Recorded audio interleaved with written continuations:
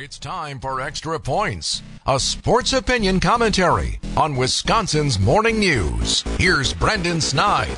October 2nd, 2023, a day, if you're a Bucks fan, that will likely remain in your memories for years to come. A 7-time All-Star and a member of the top 75 players of all time, Damian Lillard was officially introduced into the organization with the team's media day on Monday. Just sit back and think for a second. Can you imagine if someone told you this news 7, 10, 15 years ago that the Bucks were adding this type of player? The old days of running out a disgruntled JJ Redick who didn't want to be here and an overpaid Larry Sanders are clearly long gone. This franchise, this ownership, and this front office have done a magnificent job in building the right culture, creating a family-like atmosphere, and establishing a solidified star in Giannis, who remains thrilled with the moves made over the last 5 or so years. Going into this year, it could have been easy for this team to be content with keeping an all-star in Jrue Holiday, fighting for a top 3 seed in the East most likely, and hoping that the roster would just stay healthy. But nope. It wasn't good enough for this front office, wasn't good enough for this ownership, and clearly wasn't good enough for Giannis. And if you're a Bucks fan, that's music to our ears. The expectations for our Milwaukee team are title